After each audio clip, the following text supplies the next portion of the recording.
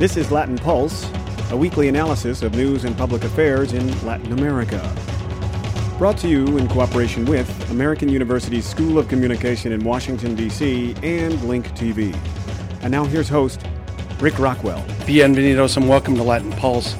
This week we look at the South American country of Ecuador.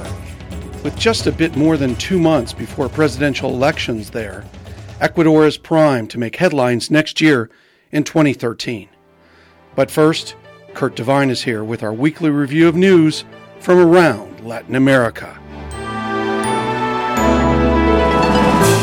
Venezuela's President Hugo Chavez underwent surgery this week in Cuba to fight a reoccurring case of cancer.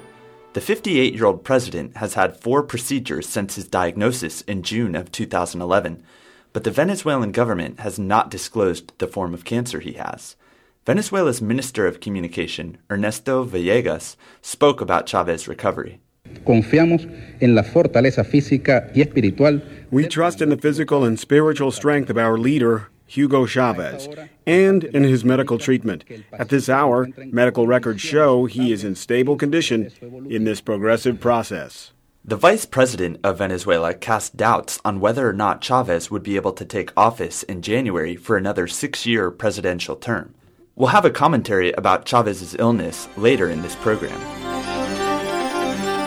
Guatemalan authorities deported software pioneer John McAfee to the U.S. after denying his request for asylum.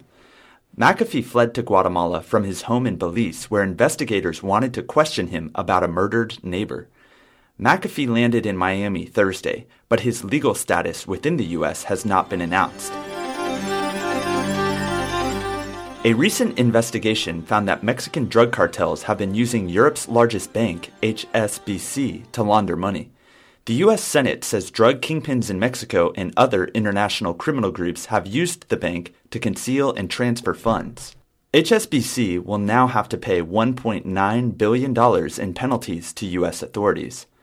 The investigation revealed that the Mexican branch of HSBC transferred $7 billion to a U.S. branch, but bank executives did not treat the transactions as suspicious.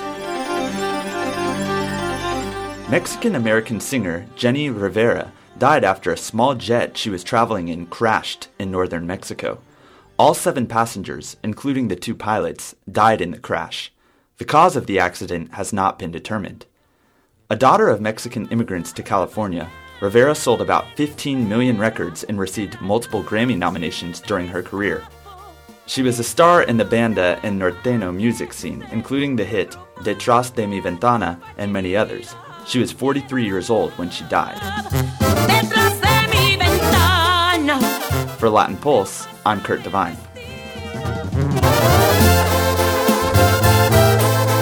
This week, depending upon what polls you read, Ecuador's president, Rafael Correa, is either set to easily win re-election in February of 2013, or he'll face some daunting challenges from a former president, a leading banker, and the country's richest man.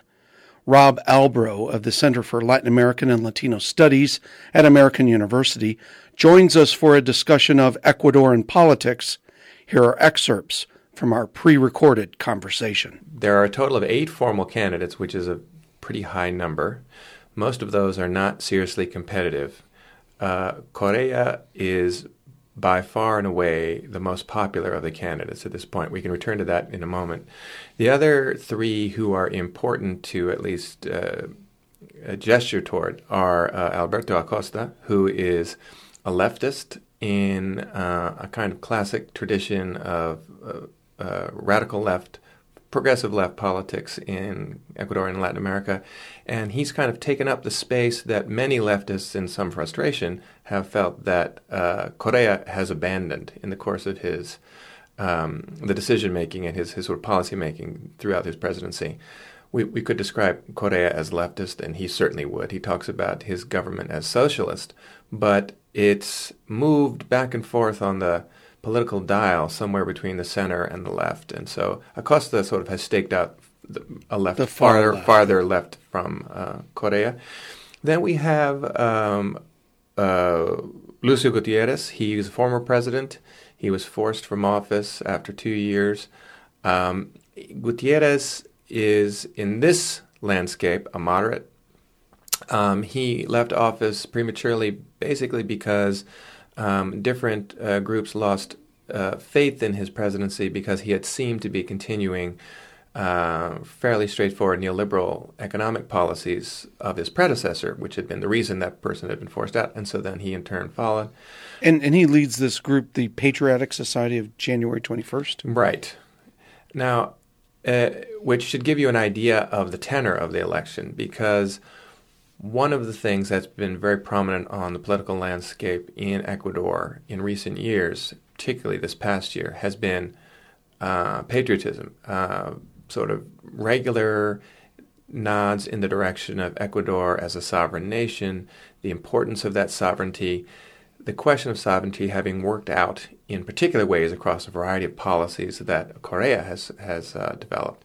And Correa himself has appealed to sort of the patriotism of Ecuatorianos in regular ways, which is why he's often talked about as a populist of a certain sort. The last person I put in there, and probably the most serious challenge to Correa, if challenge there be, is this guy, Guillermo Lasso. Now, Lasso, if Acosta is left of Correa, if Gutierrez is just to the right in a moderate space, Lasso generally is understood as traditionally to the right. He has had definite ideas about what should be done vis-a-vis Ecuador and the international, the global economy, transnational corporations, big business, banks. All of his positions on those are fairly traditional right Latin American positions. Ecuador should be courting those relationships, building its economy through those partnerships with international capital and so forth. I wanted to bring up Alvaro Noboa. Yeah, Noboa. Who is the richest man in Ecuador and is heading the PRIAN. Is he not a serious candidate? No, he really isn't. In sort of the politics of the Andes, Bolivia, Ecuador, Peru, and beyond, the term quemado is often used to describe political has-beens, and that really does, unfortunately, fit with Noboa. He was a contentious former president. He is a guy who shares many of the characteristics of Correa, but he won't be able to command a vote beyond single digits. So when he says he's leading in the polls, he's imagining this. It is completely illusory. The current, most recent popularity poll for Correa has him at something like 80% popularity. This was September. That is extraordinary, to say the least, and unprecedented. In other neighboring countries, we've seen similar popularity trajectories of leaders.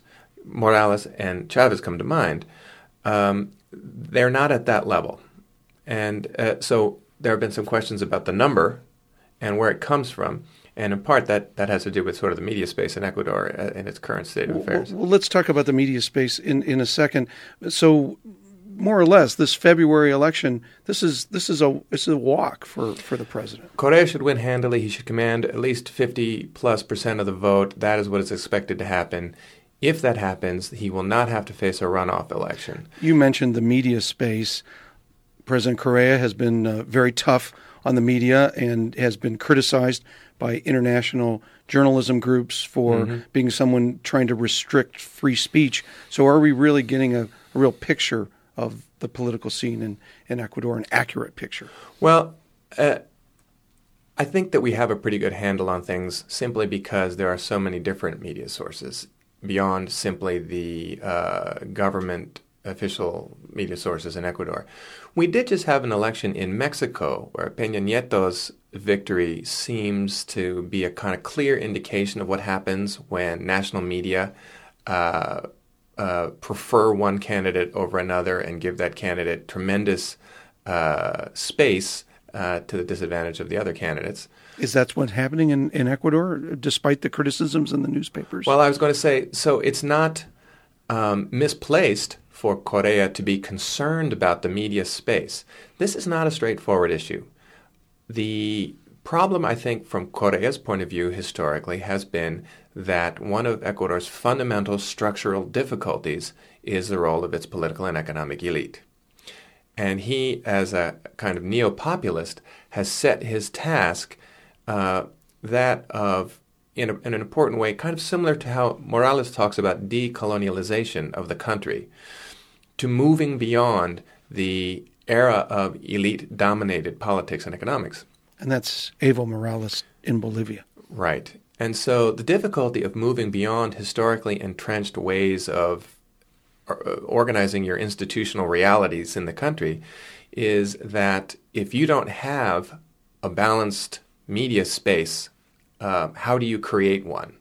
And Correa could be not altogether incorrect that the media picks and chooses, and that the media is far from balanced, and that bias is certainly a part of it.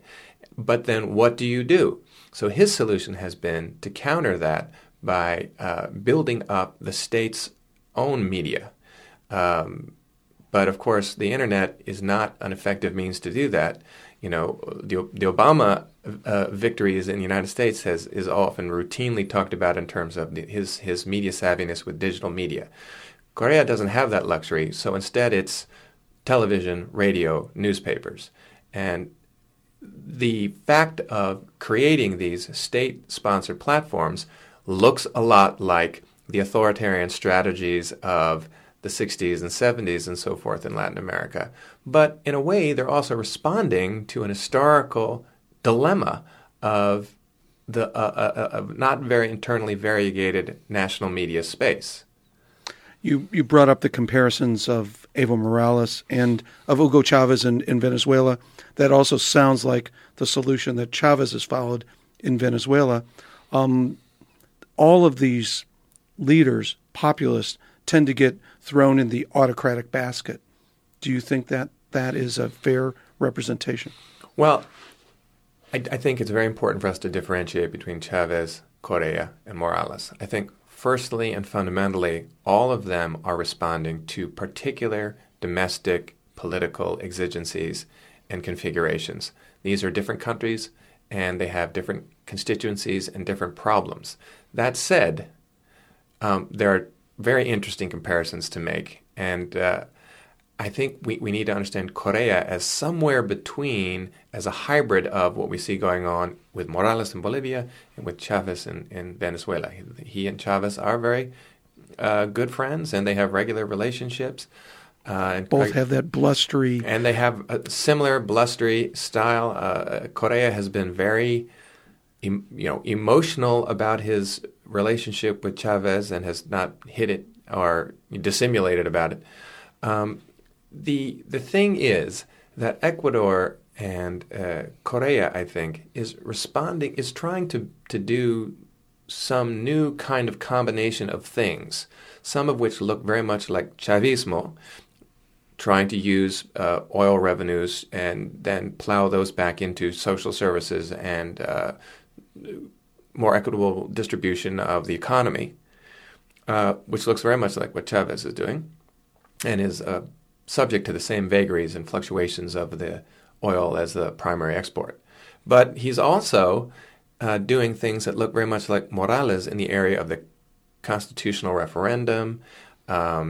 Ecuador, now understood as a plurinational country, supporting and recognizing indigenous rights in different ways, but not in the same way as Morales. And it shows his kind of both mercurial and mixed record, Correa's mixed record in these areas. On the one hand, he has supported indigenous movements, rights. Pachakutik, the most prominent indigenous political party, was part of his original Alianza País, but they've since fallen away from him. And it's because he's not taken a straight line with respect to indigenous peoples. He's done different things. And they're lined up with Gutierrez now, aren't they? That's right. And in part, the reason for that has to do with the fact that they historically supported him in his initial period as president. But that was disastrous for Pachakutik. They went from being an important national political force capitalizing on the transformational role that indigenous movements and organizations were able to seize for themselves from 1990 through 2000 to the present, to being almost irrelevant on the political landscape. And right now they are not terribly influential. Well, we'll have to see if they have some impact on the coming polling and elections in Ecuador. Thank you very much, Rob Albro of the Center for Latin American and Latino Studies at American University. Join us today on Latin Pulse. Thank you. Happy to be here. I want to finish school and then go to college, to be able to graduate, and have the future my parents couldn't have. Because I know that going to college is the best thing I can do for my future. The words of a parent help to build the future of a child. The Hispanic Scholarship Fund has the information to help your kids go to college. Visit yourwordstoday.org or call 1-877-HSF-8711. Sponsored by the Hispanic Scholarship Fund and the Ad Council. Welcome back to Latin Pulse. Ecuador's President Correa may dominate the political scene in his country, but as we heard on one of our programs earlier this fall, he's made waves internationally for giving asylum to Julian Assange of WikiLeaks fame. But Correa's record in the area of free speech is often questioned by human rights groups. We welcome back Luis Botello of the International Center for Journalists to discuss these issues. Here are excerpts from our pre-recorded interview. President Correa, as you know, has have a very intense relationship with the media, mainly because he doesn't really like much criticism. It has been very difficult for President Correa to understand that in a democracy, the democracy is more than just free elections. And when presidents get elected by the people, they feel they kind of own everything, and some of the things they feel they own is freedom of expression. So when the press has been critical of the president, he usually tries to kind of dissuade dissent by openly criticizing the media. And, it's basically when you have a country where there are weak democratic institutions, when you have a judiciary that is not independent, it's very easy for many people to just complain and sue the press for almost anything. Almost anything could be considered a libel or slander if you are trying to criticize the authorities. So that has encouraged hundreds of lawsuits against the press, and journalists are like on the run, and that hasn't been healthy. And the worst case scenario was when President Correa sued one of the leading papers for $40 million. And he won the case. He won the case, and 3 of the editors basically are in exile overseas. 2 are in Panama, and 1 is in Miami. You, I believe, talked to one of these exiled publishers in Panama during the past year. Can you tell us a little bit about his experience? Yes. Well, we have talked in different occasions, and the problem here is that when you have a president that controls the judiciary, you have a control of the Supreme Court. It's extremely difficult to defend yourself. So most of these journalists basically decided to leave, and they have basically done kind of a crusade, visiting non-profit organizations, human rights activist groups, just to bring to the attention of the world what's happening in Ecuador. And these are the Perez brothers, yes? Exactly, the Perez brothers, and Emilio Palacios is the one of the columnists that actually wrote this story that created this whole case, just because he wrote that President Correa was behind what it was called human rights atrocities during a supposedly failed coup against him, which the police staged a little bit over a year ago. So, and he called him a dictator, did he not? Like in the column too, they call him a dictator and someone that has abused, committed crimes against humanity. So that you can imagine that I was extremely offended President Correa, who find the paper with $40 million. Actually, something is kind of a record. Nothing like that has ever happened in Latin America before. So he has set a precedent, and I will say that he follows pretty much the same style of President Hugo Chavez of Venezuela. That's his style. He has kind of basically copycat President Chavez style, creating his own program, using a lot of these what is called cadenas, which are chains where they preempt the broadcast. Exactly, they kind of like president gives big speeches, and the stations have to carry, as part of the abiding with the laws, that they have to carry these messages. So it's a very there have been more than 200 threats against the press, as you can imagine. When these are countries where you have the weight of the president is very heavy. So whatever he says publicly, people follow. So you have had a lot of people that point at certain journalists just because the president complained on television, and that has created this environment where the journalists are constantly under threat, not only by authorities, but also by regular citizens who are supporters of the president. So we're talking about violence against journalists. Exactly. Oh, well, there are violence, but it's also legal violence, not in a sense of physical, but legally. I mean, they face, they are subpoena a lot of time, they are harassed with label suits, that threaten with label suits, and journalists have to all the time try to bring lawyers into the case so they can be defended. Otherwise, they will be jailed. These presidents, Chavez and in Ecuador, Correa, and other presidents that follow their lead are populists. And you could make the argument that they are attacking the media because as populists that they are trying to represent the lower classes and those who are not part of the privileged elite who own media in many of these countries. I would say that that's another good way to put it. I mean, if you look at President Correa, as you know, he was elected by the indigenous groups. He was elected by people in the provinces. So he certainly has the support. He's still commanding a lot of popularity. The same with Chavez. We saw it in the recent elections. So I think that speech, that discourse that this president has regularly is really appealing to, especially to the masses and the poor, who most of the time has been disenfranchised from the decision-making process. So yes, there is high concentration. Yes, there is some credit in terms of that we need to open up the airways and allow more voices to be heard.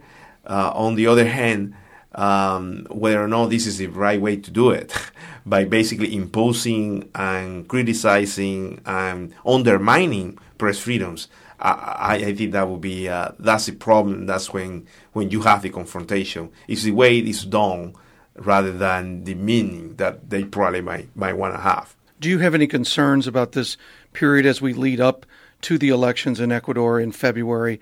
Any concerns about this pre-election period? Yes, I'm very concerned because quite often when you have populist presidents like President Correa, you end up having an extremely polarized society. That's unfortunately that's the end result of this kind of populist governments, that they basically bring people to the extremes, either against or in favor. And that's how they talk. You are with me or against me. And that's translated in day-to-day life.